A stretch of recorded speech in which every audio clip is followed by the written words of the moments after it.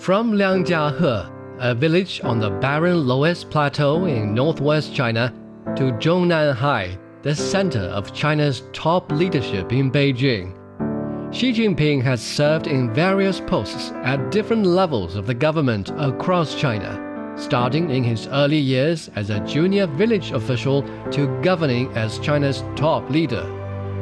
What's he like as an individual and as a leader? How have his work experiences from earlier decades been influencing his leadership as the national leader? What are some of the core principles that have guided his decisions and actions? I consider myself a relatively hard-working person. I know very well that people's biggest concerns are education, employment, income. We can't pursue development through destructive methods, depleting the legacies from our ancestors while exhausting the options for our future generations. The Stories of Xi Jinping podcast series shares the life and work experiences of Xi Jinping and explores the formation of his governing principles, philosophy, beliefs, among others. Getting to know Xi's thoughts on national governance and how his leadership took shape may help you better understand China's path, governance, and principles. You can follow the Stories of Xi Jinping podcast series on all major podcast platforms.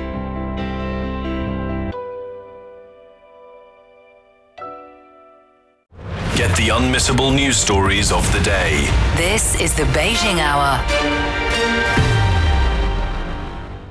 Examining the events that impact and shape China and the rest of the world. This is the Beijing Hour, 1 hour of news and information brought to you every weekday. Now here's your host, Shane Bigham, with you on this Friday, November 3rd, 2023. You're listening to the Beijing Hour, coming to you live from the Chinese capital. On today's program, the Israeli military's encircled Gaza City as Hamas hits back with hit-and-run attacks. Several foreign leaders are visiting China, with more on the way ahead of the annual Import Expo in Shanghai. The UN General Assembly has once again voted overwhelmingly against the U.S. trade embargo on Cuba. In business, the exhibitors are ready for the upcoming China International Import Expo. In sports, some bogey-free action at the 28th Volvo China Open in Shenzhen. In culture and entertainment, the second Guilin Art Festival in southern China. Now the day's top stories. The Israeli military says its forces have encircled Gaza City, but Hamas has resisted their drive with hit-and-run attacks from underground tunnels. A military spokesperson says a ceasefire with Hamas is not on the table. Gaza officials say an Israeli airstrike on another refugee camp killed at least 15 people on Thursday. The violence has killed more than 9,000 people in Gaza since tensions flared up in early October. And Israel's reported over 1,400 deaths. Meantime, U.S. Secretary of State Antony Blinken's on a visit to Israel, where he'll discuss steps to minimize harms to civilians. The U.S. House has passed a Republican-led aid bill for Israel worth $14.3 billion U.S. dollars, but Democrats insist it has no future in the Senate, and the White House has promised to veto that bill. Sam Mednick reports from Jerusalem.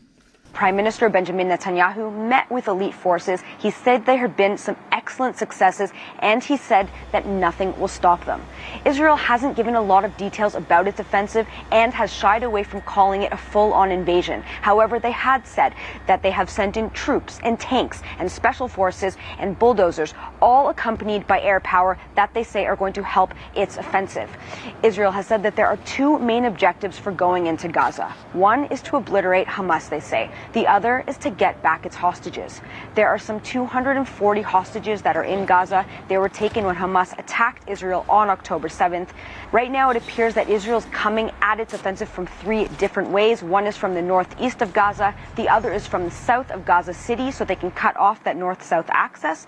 And the other is from the northwest of Gaza. Israel is also using air power in its operations in Gaza, and some of that air power has hit the Jabalia refugee camp earlier this week.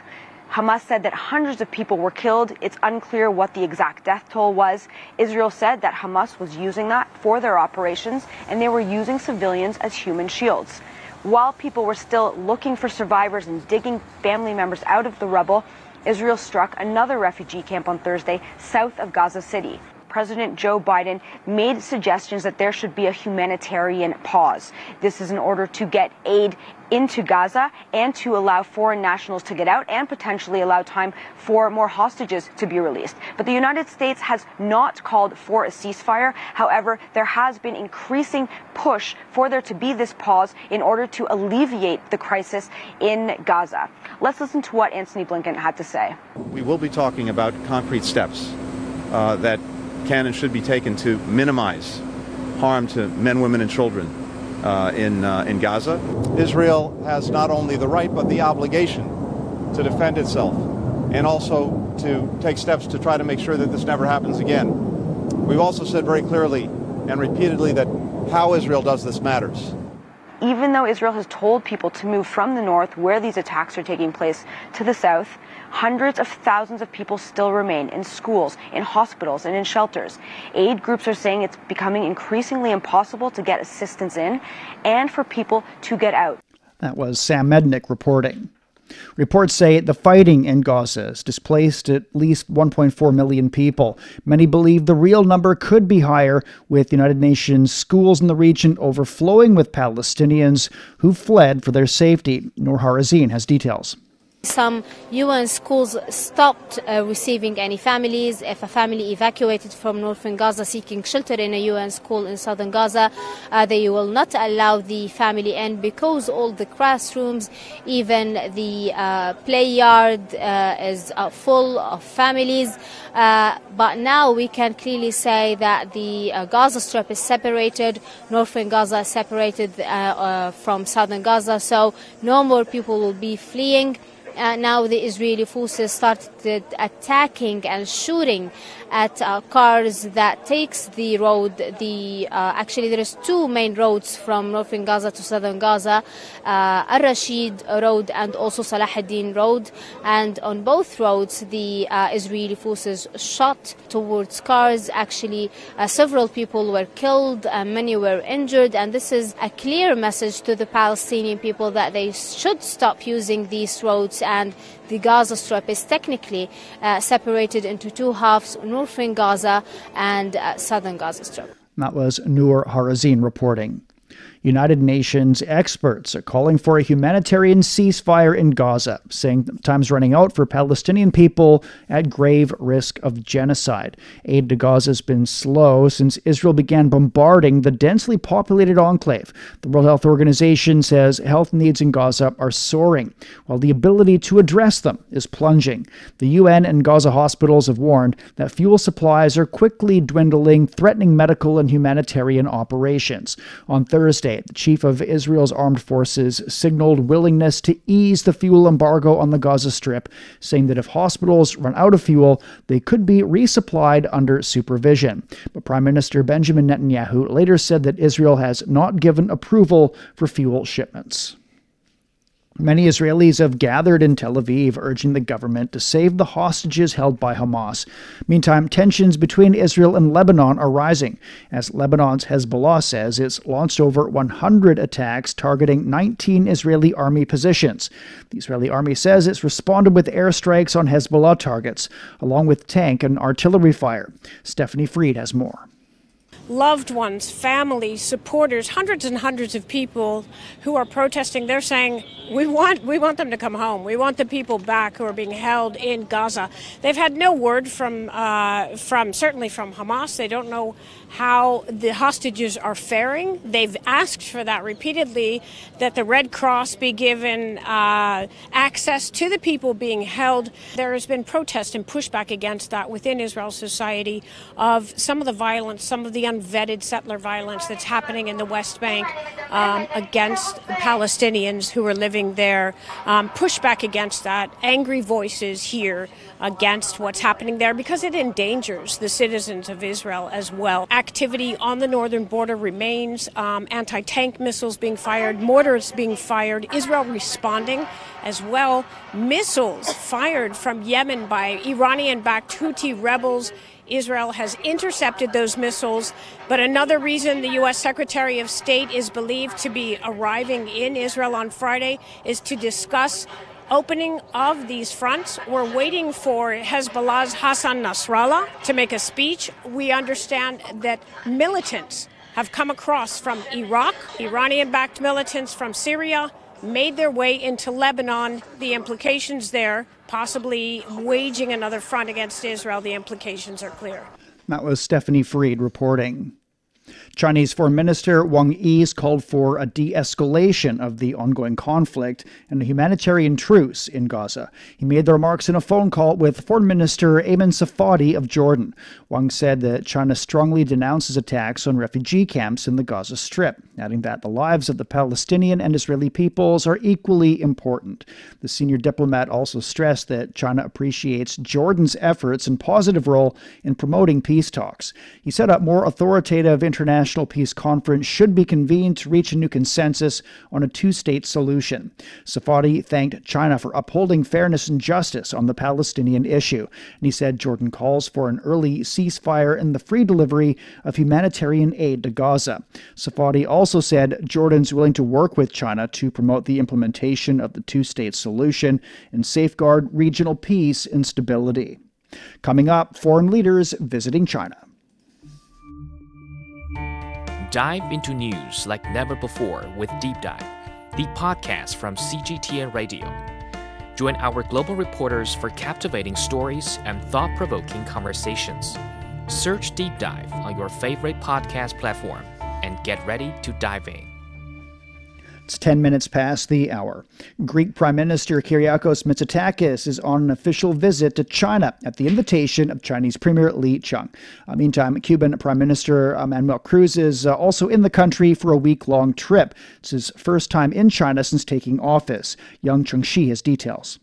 Prime Minister Kyriakos Mitsotakis of Greece is leading a delegation consisting of several senior Greek officials and a consortium of business leaders, among which many will participate in the upcoming China International Import Expo in Shanghai. Now, during the visit, an agreement on aviation cooperation between China and Greece is reported to be on the agenda. Now, Mitsotakis' visit can be viewed as a significant step in furthering the already fruitful cooperation between the two countries. Now, Greece, being a fast-growing economy within Europe, is to engage in discussions with China on how they can collectively achieve mutual development in the future. Now, this is an auspicious time for Greece as it emerges from a decade-long debt crisis. In 2022, Greece experienced a remarkable economic growth rate of 5.9%, surpassing that of the European Union.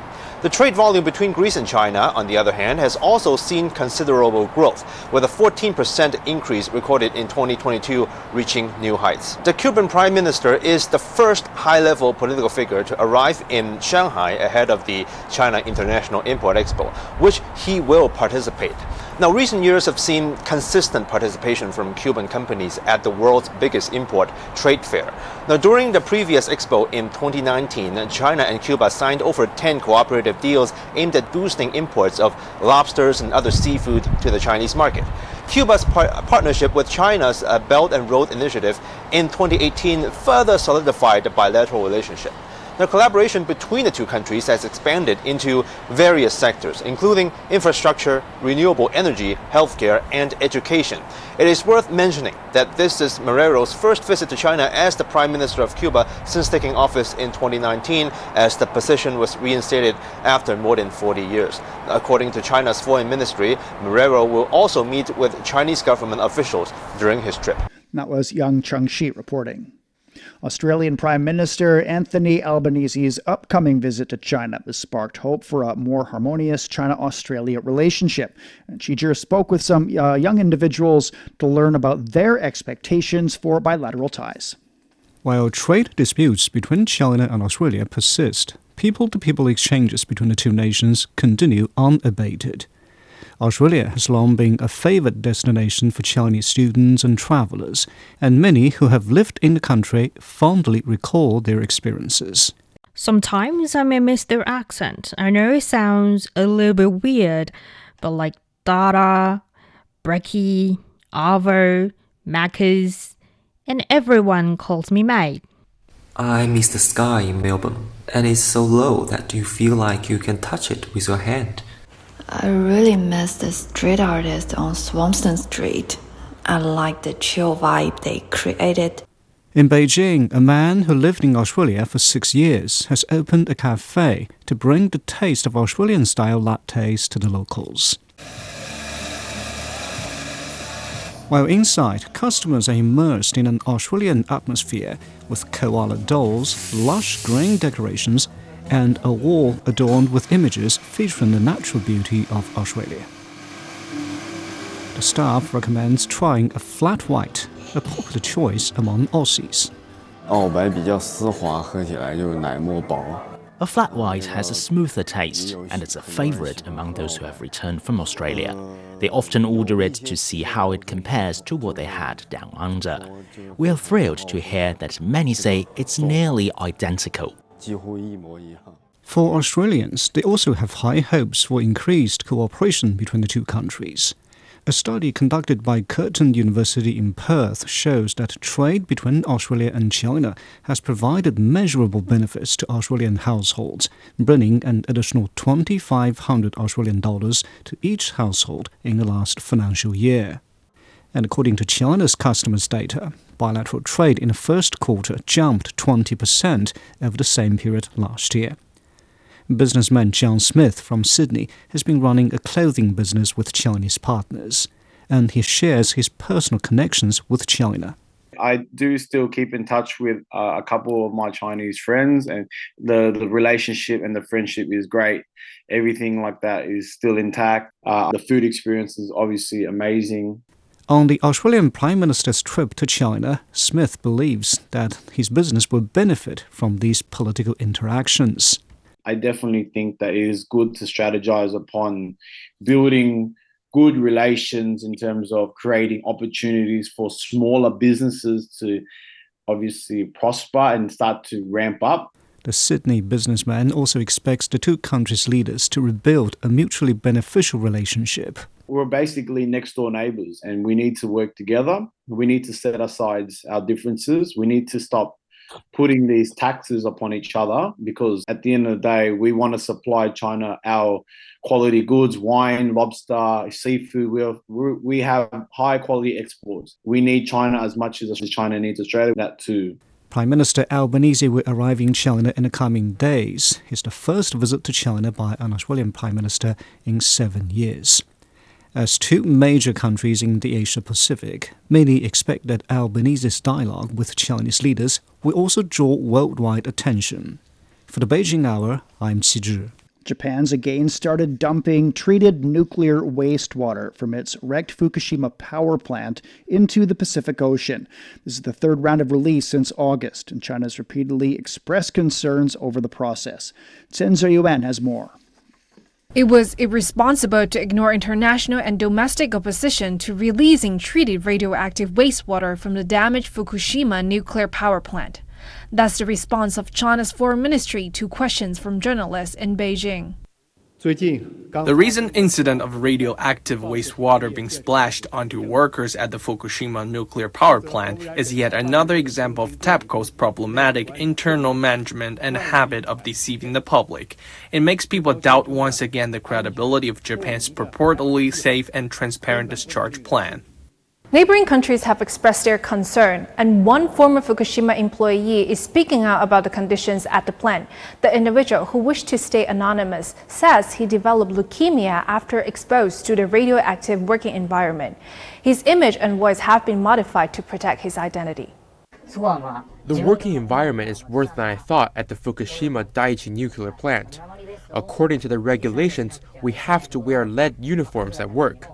When the protection suits are not enough, they still ask us to work without any protection. He says equipment to measure workers' exposure to radiation at the plant also didn't appear to be working properly. When I was working with others, my meter showed 0.3 millisievert, but the one next to me realized his meter showed nothing. Obviously, his meter was broken. The International Atomic Energy Agency says it's aware of China's concern, but that no issues were observed during the first two batches of wastewater released from the Fukushima power plant. China banned imports of Japanese seafood when Japan began releasing Fukushima wastewater into the sea in August. That was Chen Zhiyuan reporting. Concerns are also running high in the island nation of Sri Lanka, where a local biologist is warning about the unprecedented consequences to the global environment, animals, and human beings. Risha Kanduja has more. Despite objections of a possible looming disaster, Japan started releasing radioactive wastewater. Samantha Gunasekara, who leads the first biodiversity protection unit in Sri Lanka, shares his meaningful insights.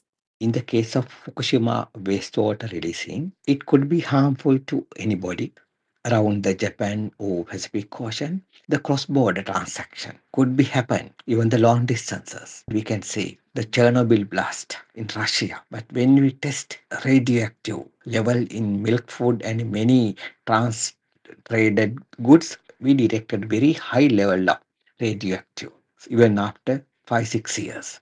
In this case, untreated water could be deposited in the seabed. So on the non-living organism as well as living organism, especially the microorganism. So through the microorganism, it could be transmitted to the algae, other organism, then fish, mollusks, after that birds, mammals, and all the organism.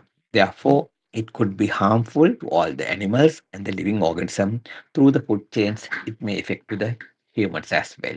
Seafood exports are a fraction of Japan's total exports. We have seen recent bans from major economies at the international level. The release of water from the Japanese nuclear plant has already caused the price of produce from surrounding coastal areas to drop. Fisheries traders are anxious. Ken Oshima is worried that if people stop buying fish from Fukushima, he will be out of a job. Prices are already down at auction for fish traders. Our family eats seafood from Fukushima all the time.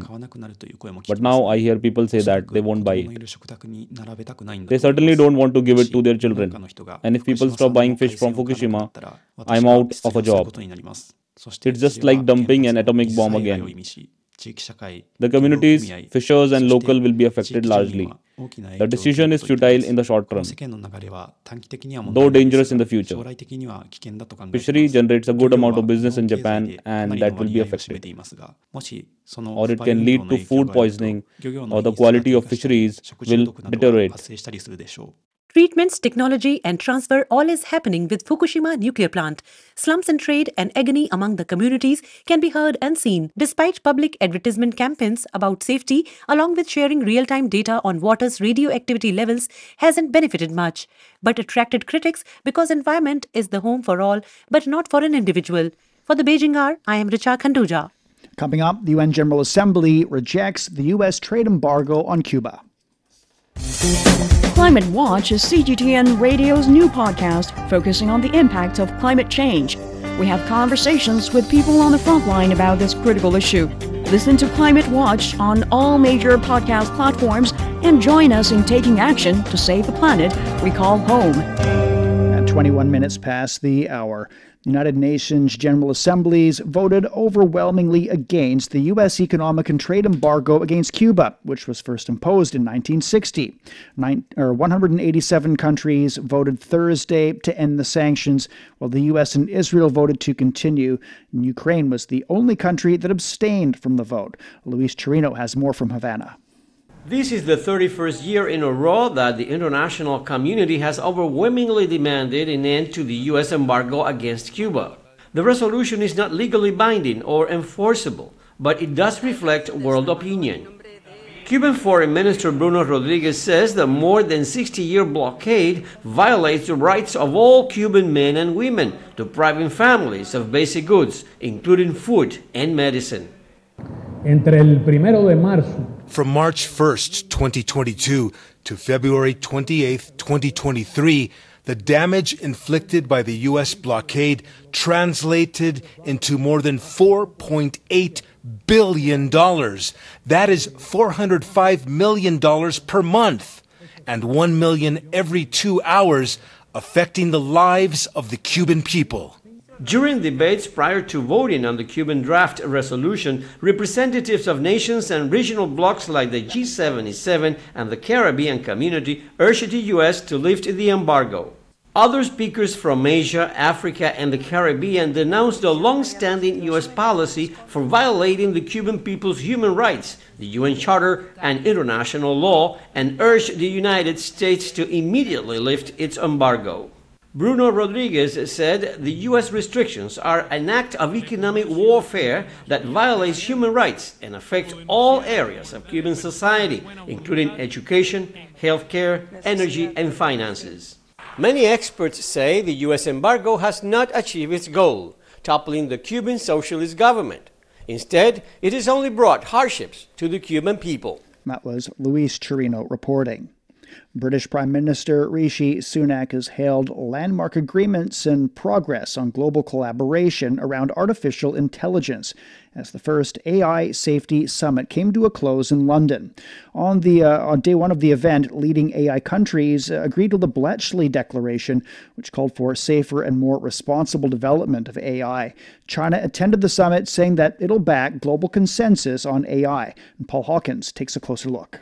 The Bletchley Communique, which called for global cooperation on tackling the risks, and AI should be kept safe in such a way to be human-centric, trustworthy and responsible. A significant summit, a significant declaration, not least because all 28 countries, including China, have signed that agreement. At the end of the day, Rishi Sunak, the Prime Minister, gave a press conference, and significantly he said that there was an agreement amongst like-minded countries, that term again, to work together on testing AI models for safety before they are then released by the companies. The question is in the wording, which is that everyone agrees there needs to be a global framework, everyone agrees that there needs to be rules around regulating AI, and indeed the United States is legislating for that, so is the EU.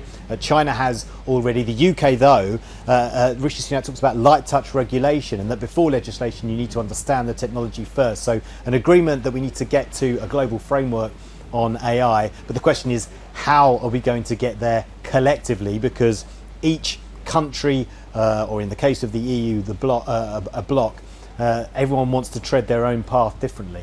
That was Paul Hawkins reporting. Also at the summit, Tesla CEO Elon Musk called on governments around the world to play their roles when public safety faces risk posed by artificial intelligence. He made the remarks during talks with UK Prime Minister Rishi Sunak at the Global Summit on AI Safety in London. So, really for the vast majority of software, the public safety is not at risk. I mean, if the app crashes on your phone or your laptop, it's not a massive catastrophe. But when you're talking about digital superintelligence, I think, which does pose a risk to the public, then there is a role for government to play to safeguard the interests of the public. Musk has also thanked the British side for inviting China to the summit, adding they should thank China for attending. When I was in China earlier this year, my main subject of discussion with the leadership in China was AI safety, and saying that this is really something that they should care about, and they took it seriously, and you are too, which is great. And having them here, I think, was essential. Really, if they're not participants, it's pointless. Well, China sent a delegation led by Science and Technology Vice Minister Wu Jiahui to the Bletchley Park Summit. The United States is set to announce new development financing for countries hosting migrants in the Western Hemisphere. This comes after thousands of migrants gathered in southern Mexico on Wednesday, calling for passage through the country to the United States. Frank Contreras reports from Mexico City. This is one of the largest groups of migrants traveling through Mexican national territory so far this year, according to Mexican immigration officials. Many have been traveling on foot for months. Some are families walking hundreds of kilometers with small children and infants. They often have little or nothing to eat.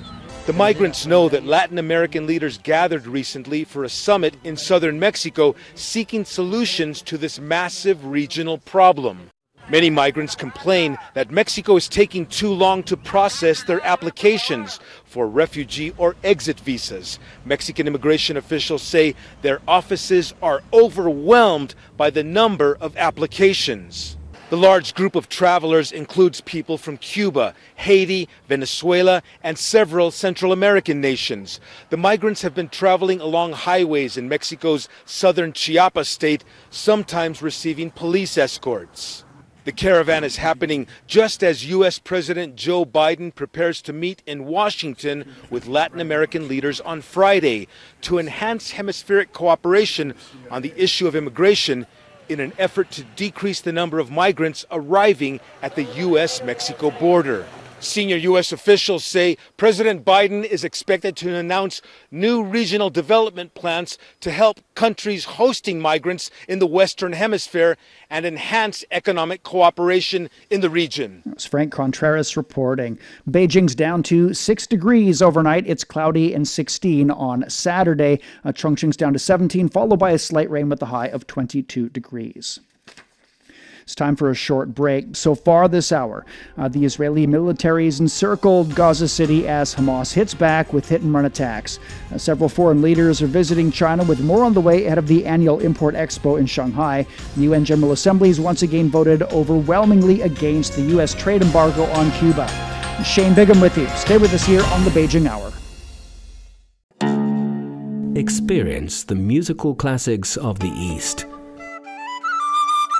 Mingle with the masters of Chinese music. 的这种美召唤了女性。因为蒙古民族被称为马背民族，小小二胡。Music talks. Witness the sound of antiquity and modernity. We all enter this world with the universal greeting. We then learn to speak. Bonjour, comment allez-vous? Hoy estoy muy contenta. Though our languages, cultures, and traditions may differ, we still share one thing in common. We have hope for humanity and the world. Donated an additional German railway company Deutsche Director of the International the 26th Monetary United Fund, Nations Kristalina. Climate. Hear the difference with CGTN Radio. Join our global network to connect with the world. CGTN Radio. Hear the difference. I love you. 我爱你. This might be the easiest way to say I love you, since there are so many other romantic expressions. No matter if you're a rookie 你好，我的中文一点点 or a sophisticated learner. 我来北京5年了，我是本地人。 There is definitely something that will interest you. Check out Takeaway Chinese, a word that starts with 你好. Examining the events that impact and shape China and the rest of the world. This is the Beijing Hour, 1 hour of news and information brought to you every weekday. Now here's your host, Shane Bigham with you on this Friday. Still to come.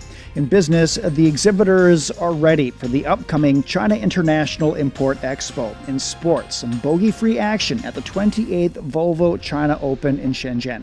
In culture and entertainment, the second Guilin Art Festival in southern China. To contact us, you can email radio@cgtn.com or follow our X account, formerly Twitter, @CGTN Radio. First of all, checking the day's headlines, here's Wang Ziheng. Thanks, Shane. Chinese President Xi Jinping has sent a message to the 5th China-US Sister Cities Conference. President Xi stressed that the conference is an important platform for subnational exchanges, and it has played a positive role in promoting development and cooperation between sister cities. He also said the foundation of China-US relations lies in the people, and the source of strength lies in the friendship between people from the two countries. China and the United States are having talks on climate issues ahead of the United Nations Climate Conference. China's Ministry of Ecology and Environment says climate envoys from the two countries are meeting in California from Saturday. Xie Jinhua and John Kerry will exchange views on climate action and collaboration. COP28 will begin in Dubai at the end of this month. China, the European Union, and the United States have agreed to work together on managing risks posed by artificial intelligence. They signed the Bletchley Declaration on Wednesday at the AI Safety Summit initiated by the United Kingdom. The three sides say nations need to establish a common approach to chart a safe course forward. Chinese Vice Minister of Science and Technology Wu Zhaohui attended the summit alongside other high-level representatives. He says China is ready to increase collaboration on AI safety to help build an international governance framework. Australian Prime Minister Anthony Albanese will soon kick off his visit to China. The trip comes at the invitation of Chinese Premier Li Qiang. Albanese is among the foreign leaders who attend the opening ceremony of the China International Import Expo in Shanghai. The Chinese Foreign Ministry says China and Australia are comprehensive strategic partners, and the two sides enjoy broad common interest and a bright future for cooperation. The ministry also says it hopes Albanese's visit will strengthen communication and mutual trust, expand cooperation, and consolidate friendship between the two countries. Storm Ciarán has lashed several European countries and killed at least 7 people in some parts of the continent. The worst affected countries include Belgium and Spain, where strong winds and rain disrupted air, sea, and rail traffic. The storm also knocked out power in the UK and France. Russian President Vladimir Putin has signed a law revoking the country's ratification of the Comprehensive Nuclear Test Ban Treaty. The Kremlin has stated that the withdrawal from the treaty does not imply the restoration of nuclear tests. The chair of the State Duma says Moscow has been waiting for Washington to ratify the treaty for 23 years, but the US side has demonstrated its irresponsible approach towards global security issues. The treaty is a multilateral agreement banning all nuclear explosion tests conducted for peaceful or military purposes.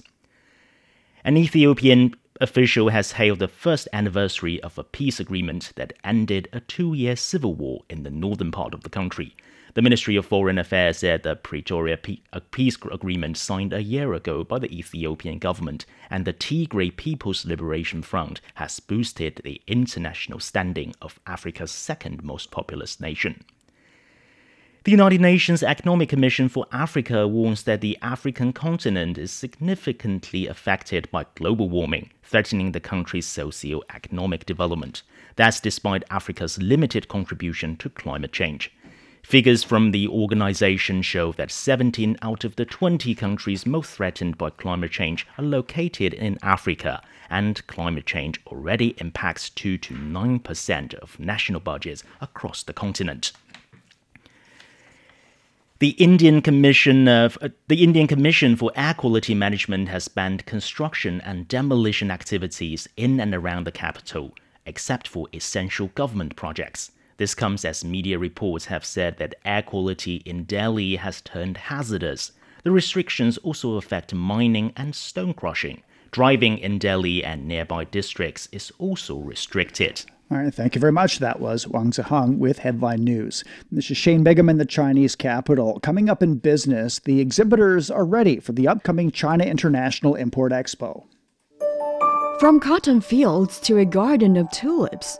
Join Dutch tulip grower Nicolaas Gaik for a chat about his experience of helping to transform a small village in East China into the country's first sea of tulips on this week's Chat Lounge, wherever you get your podcasts, and on CGTN Radio. 36 minutes past the hour now. Turning to business, and first up, we'll check the markets. Stock markets on the Chinese mainland finished higher on Friday. Timothy Pope has more. The Shanghai Composite Index added 0.7%. The Shenzhen component jumped 1.2%, gains that we haven't seen for a while. The slightly stronger Caixin PMI reading for October obviously takes in service sector activity for the week-long National Day holiday at the start of last month, which was very important for consumption, and even takes in some Halloween spending in China just over the last couple of days. The service sector optimism put liquor stocks back on top today. Guizhou Maotai added 1.7%, making it the biggest contributor to gains on the Shanghai Composite Index, and taking that stock's gains for the week to more than 6%. Of course, earlier on in the week it announced factory gate price increases on some of its products, also dragging some other stocks higher. We saw Wuliang Yeibin and Luzhou Laojiao adding more than 1% each today as well. They're other liquor stocks. And of course, other consumer spending linked stocks were gaining as well. China tourism duty free also gained. It was up by more than 2%. But it was a fairly good day across the board. There were some strong tech and material stocks as well, and some weakness really only felt among financials and real estate shares. That was market analyst Timothy Pope in Shanghai. In Hong Kong, the Hang Seng Index increased by 2.5%. Exhibitors at the upcoming 6th China International Import Expo in Shanghai say they've all completed setting up their booths. Eric Zheng is the president of the American Chamber of Commerce in Shanghai, and he says he's excited to showcase more American products at the exhibition. Well, we're very excited that the next, the 6th CIE will happen in Shanghai, and I personally have participated in each and every CIE in the past 5 years, going back to 2018. Back then, I was the chairman of AmCham Shanghai. And in the past few years, we went through a difficult period because of the COVID, and the CIE went online. So this is really the first CIE after COVID, offline, in person, and our companies are getting ready, right? American companies have always participated in CIE. If you look at the total number of companies, American companies always rank number 1 in terms of total number of companies. Based on Chinese statistics, we'll have over 200 companies participating in this CIE. American Chamber of Commerce in Shanghai, in coordination with the U.S. government, we will organize our own American pavilion in this CIE. Major American corporations have been there from day one, from the first CIE, and they are in a position to do it themselves. We feel like smaller and medium-sized companies have not been able to participate actively in CIE. So this year, we just pick one angle, which is food, beverage, and agriculture. And because CIE is organized by industries, so different halls focusing on different industries. So we just pick hall number 1, which is agriculture and food. And then we're working with 17 partners, U.S. states, different states, trade associations that represent these SME food and agriculture companies, and also a few brand name companies themselves. So altogether, 17 companies are participating in this CIE. The expo expects to attract a record high of 289 Fortune Global 500 companies and industry leaders to showcase their latest products, services, and technologies at the week-long event. Cuban Prime Minister Manuel Marrero has started a week-long official visit to China. His first stop is Shanghai, where he will attend the International Import Expo that starts on Sunday. And Chen Tong has more. The 6th China International Import Expo is coming, and the Cuba Prime Minister is the first high-level political figure to arrive in Shanghai ahead of the expo, which will officially kick off on November 5th. Over the past years, Cuba companies have been actively attending the expo. For example, in 2019, Cuba and China signed over 10 deals at the expo, hoping to bring more Cuban lobsters and seafood to the China market. And of course, Cuba became a participating country of the Belt and Road Initiative since 2018. And since then, China and Cuba have been cooperating in fields such as infrastructure, renewable energy, healthcare, and education. According to China's Foreign Ministry, Marrero will also meet with Chinese government officials during his trip. The ministry has described his visit as being crucial to strengthening the relationship between China and Cuba. Now is Chen Tong reporting. Well, besides Cuban Prime Minister Manuel Marrero, many other foreign leaders have also arrived in Shanghai to attend the opening ceremony of the CIIE. They include the Australian Prime Minister Anthony Albanese, Kazakh Prime Minister Ali Khan Smilov, and Serbian Prime Minister Ana Brnabic. China's service activity expanded in October. Caixin's Purchasing Managers Index for Services, which focuses on small and medium-sized enterprises and exporters, rose to 50.4 in October from September's 9-month low of 50.2. Enterprises believe the expansion's mainly due to an increased number of international tourists and the overall improvement in foreign demand for domestic services. The 50-point mark separates expansion from contraction. The Ministry of Commerce says China will continue to shorten its negative list for foreign investment access to further attract foreign investors. Spokeswoman Xu Jueting says authorities will remove restrictions on foreign investment access in the manufacturing sector and expand market access for global capital in the modern services sector. We will work with other departments and local authorities to implement the 24 targeted measures to attract foreign investment issued by the State Council and continue to introduce supporting detailed policies to ensure that all the measures are effectively implemented. Well, since the start of the year, senior executives from major multinational enterprises like Microsoft, Apple, and Tesla have visited China. Organizers of the China Import and Export Fair say around 190,000 overseas buyers from over 200 countries and regions have visited this year's event. Better known as the Canton Fair, the event in Guangzhou has drawn many first-time foreign buyers who are impressed by the huge variety of products on show.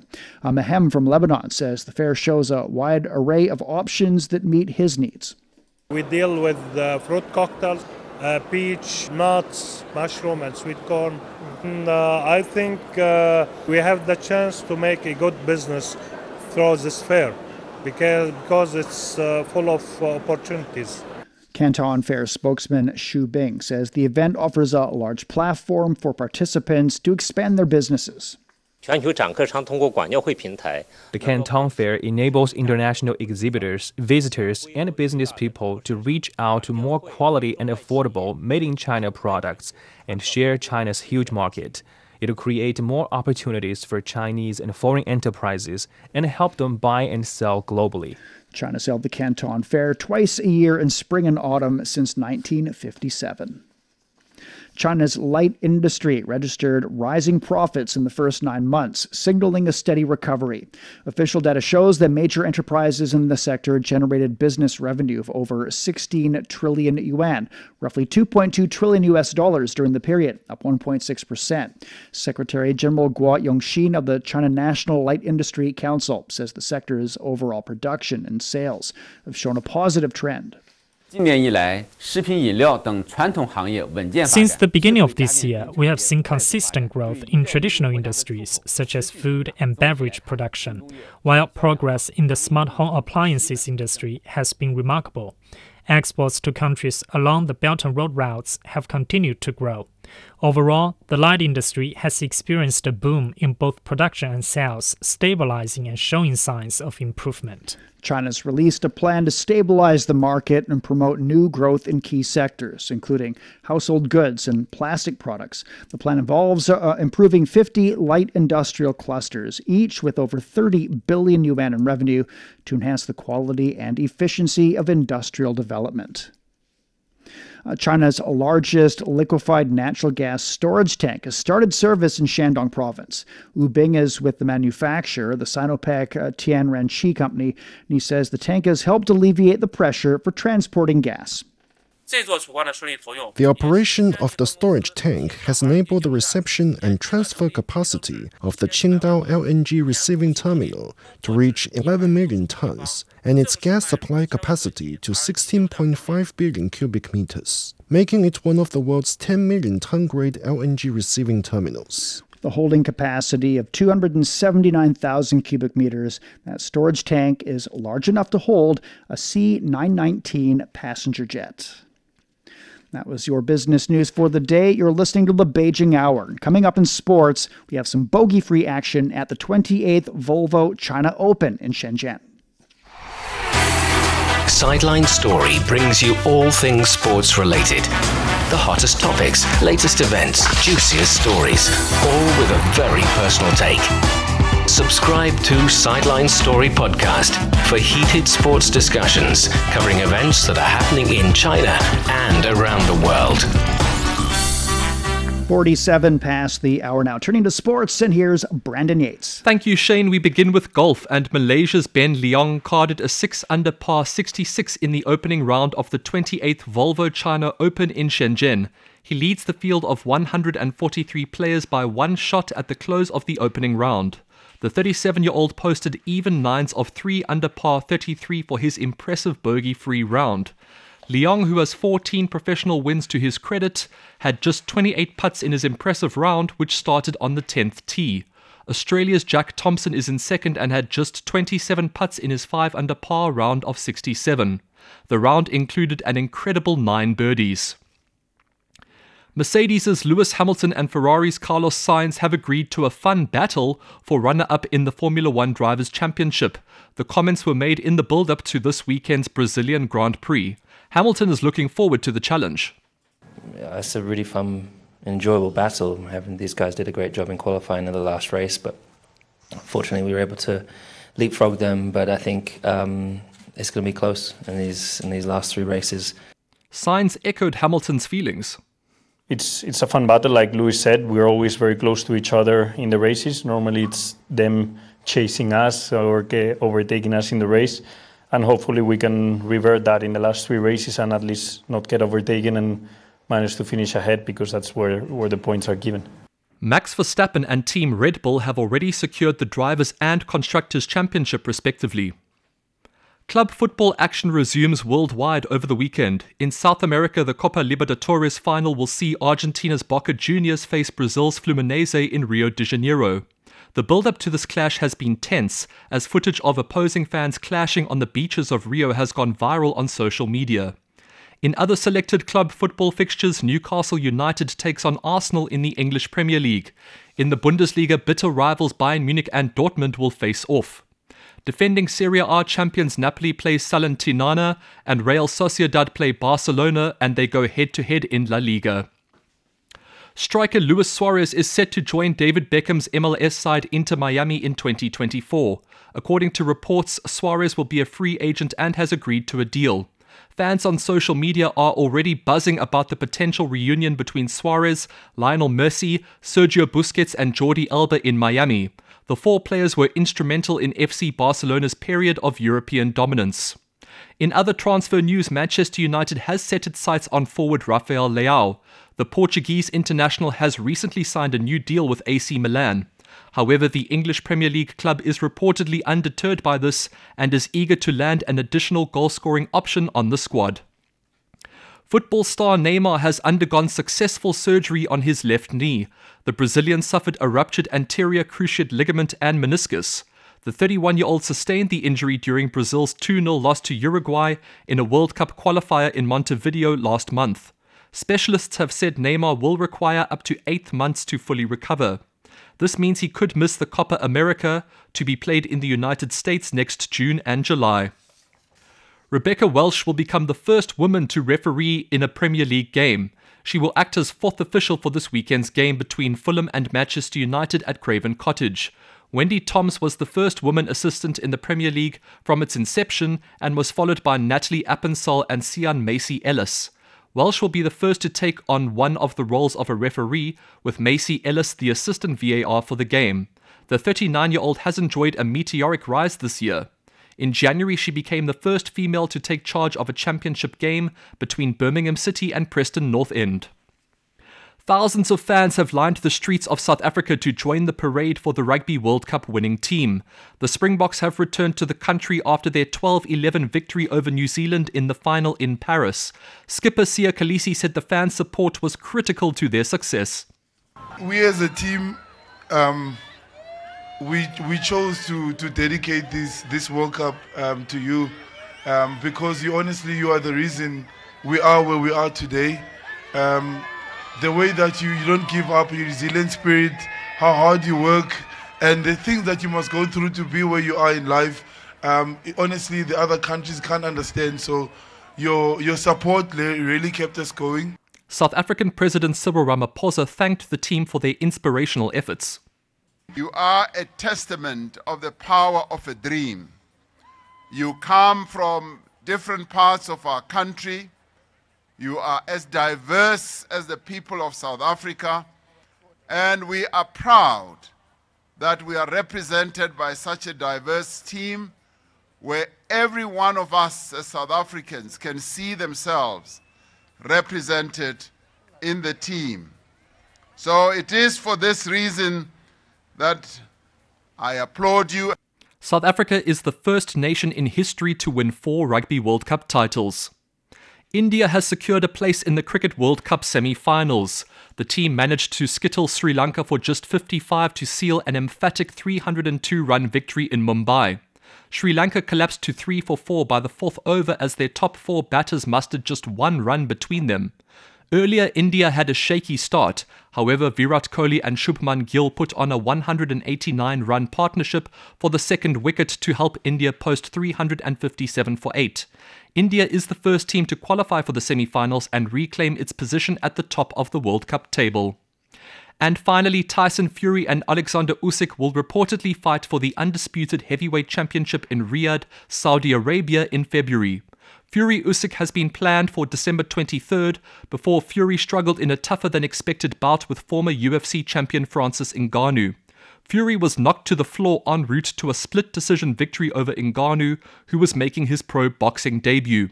Usyk is an Olympic gold medalist and holds the WBA, WBO and IBF titles, belts he won from Anthony Joshua in 2021. Fury is the WBC heavyweight champion. Thank you very much. That was Brandon Yates with sports. Coming up in culture and entertainment, the second Guilin Art Festival in southern China. The Beijing Hour. Hello, I'm Peter Dinklage from X-Men Days of Future Past. You are listening to the Beijing Hour. Hi, I'm Kathy Freeman, and you're listening to the Beijing Hour. Hi everyone, I'm Lang Lang. Welcome to the Beijing Hour. The Beijing Hour, your window to China and the world. 54 minutes past the hour now. Turning to culture and entertainment, and Zhu Tianlu joins us now. Thank you, Shane. The second Guilin Art Festival is receiving much fanfare in the tourist city in southern China. The 10-day festival features 140 activities and performances. Notable highlights include plays, folk music, operas, and monologues in different languages from 14 countries and regions. 80% of the performances are outdoors. The festival aims to tap into the idea of integrating art into the city's famed natural scenery. A number of iconic tourist attractions in the city are serving as outdoor venues for the annual festival. Beijing has held the second summit on music intelligence to promote the combination of AI technology and music. Co-hosted by the Central Conservatory of Music and the Chinese Association for Artificial Intelligence, the event featured a so-called future concert that combined technology and art. The summit gathered experts in artificial intelligence, music, brain science, and music therapy. Participants explored the future of music and shared the latest advances and trends in technology and industry. The Tibetan language film Snow Leopard has won the Grand Prix at the closing ceremony of the 36th Tokyo International Film Festival. This is the final film made by late Tibetan filmmaker Pema Sadin. Production took 3 years, and it was his 8th Tibetan language film. The film is set against the backdrop of an endangered snow leopard that had killed 9 of a herder's goats. It explored different people's perspectives and motivations regarding the incident. Executive Director Jigme Tringley, the director's son, says his father's works have always been about the culture and life of the Tibetan people. This includes the changes, influences, and integration of modern civilization on the way of life and thinking. Swedish Contemporary Museum Fotografiska has opened a branch in Shanghai. The museum features photography, art, and culture that originated in Stockholm. The Shanghai branch is its first outpost in Asia, including exhibition spaces, a concept store, a restaurant, and a bar. The museum will remain open until 11 p.m. every day to cater to the after-work crowd. Founded in Stockholm in 2010, Fotografiska also has branches in Estonia, New York, and Berlin. And finally, archaeologists have discovered a shipwreck dating to the Yuan dynasty 700 years ago. The wreckage is near an islet in the city of Zhangzhou at the intersection of the eastern and southern routes of the ancient maritime Silk Road. The archaeologists have recovered nearly 20,000 artifacts, including more than 17,000 pieces of Longquan Celadon porcelain. The wreck is in an area known to be hazardous for shipping, with many reefs and complex sea conditions. The ship is buried in the sediment under about 30 meters of water.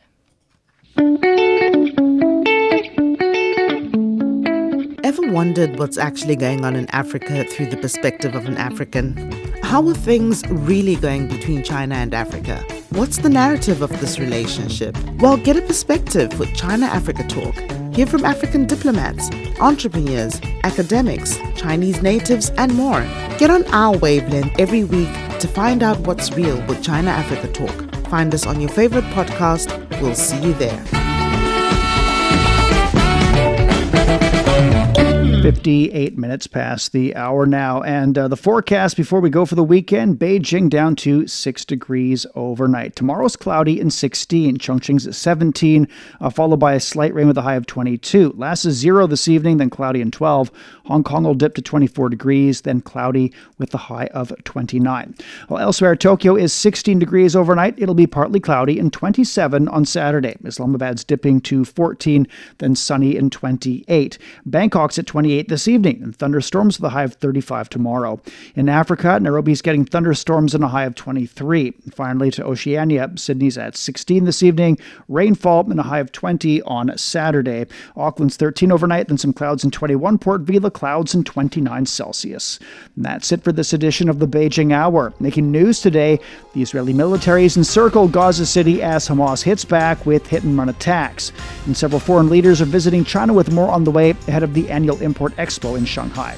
On behalf of the staff, Shane Bigham in the Chinese capital, hoping you'll join us for the next edition of the Beijing Hour and open a window to the world together. Takeaway Chinese, where you can take some Chinese away and experience progress day by day. Takeaway Chinese, we will promise you a difference.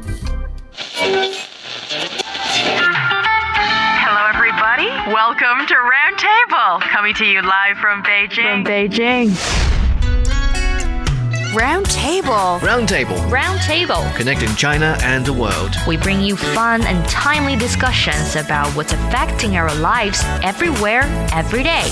Tune in to Roundtable, where the East meets the West and understanding is the goal.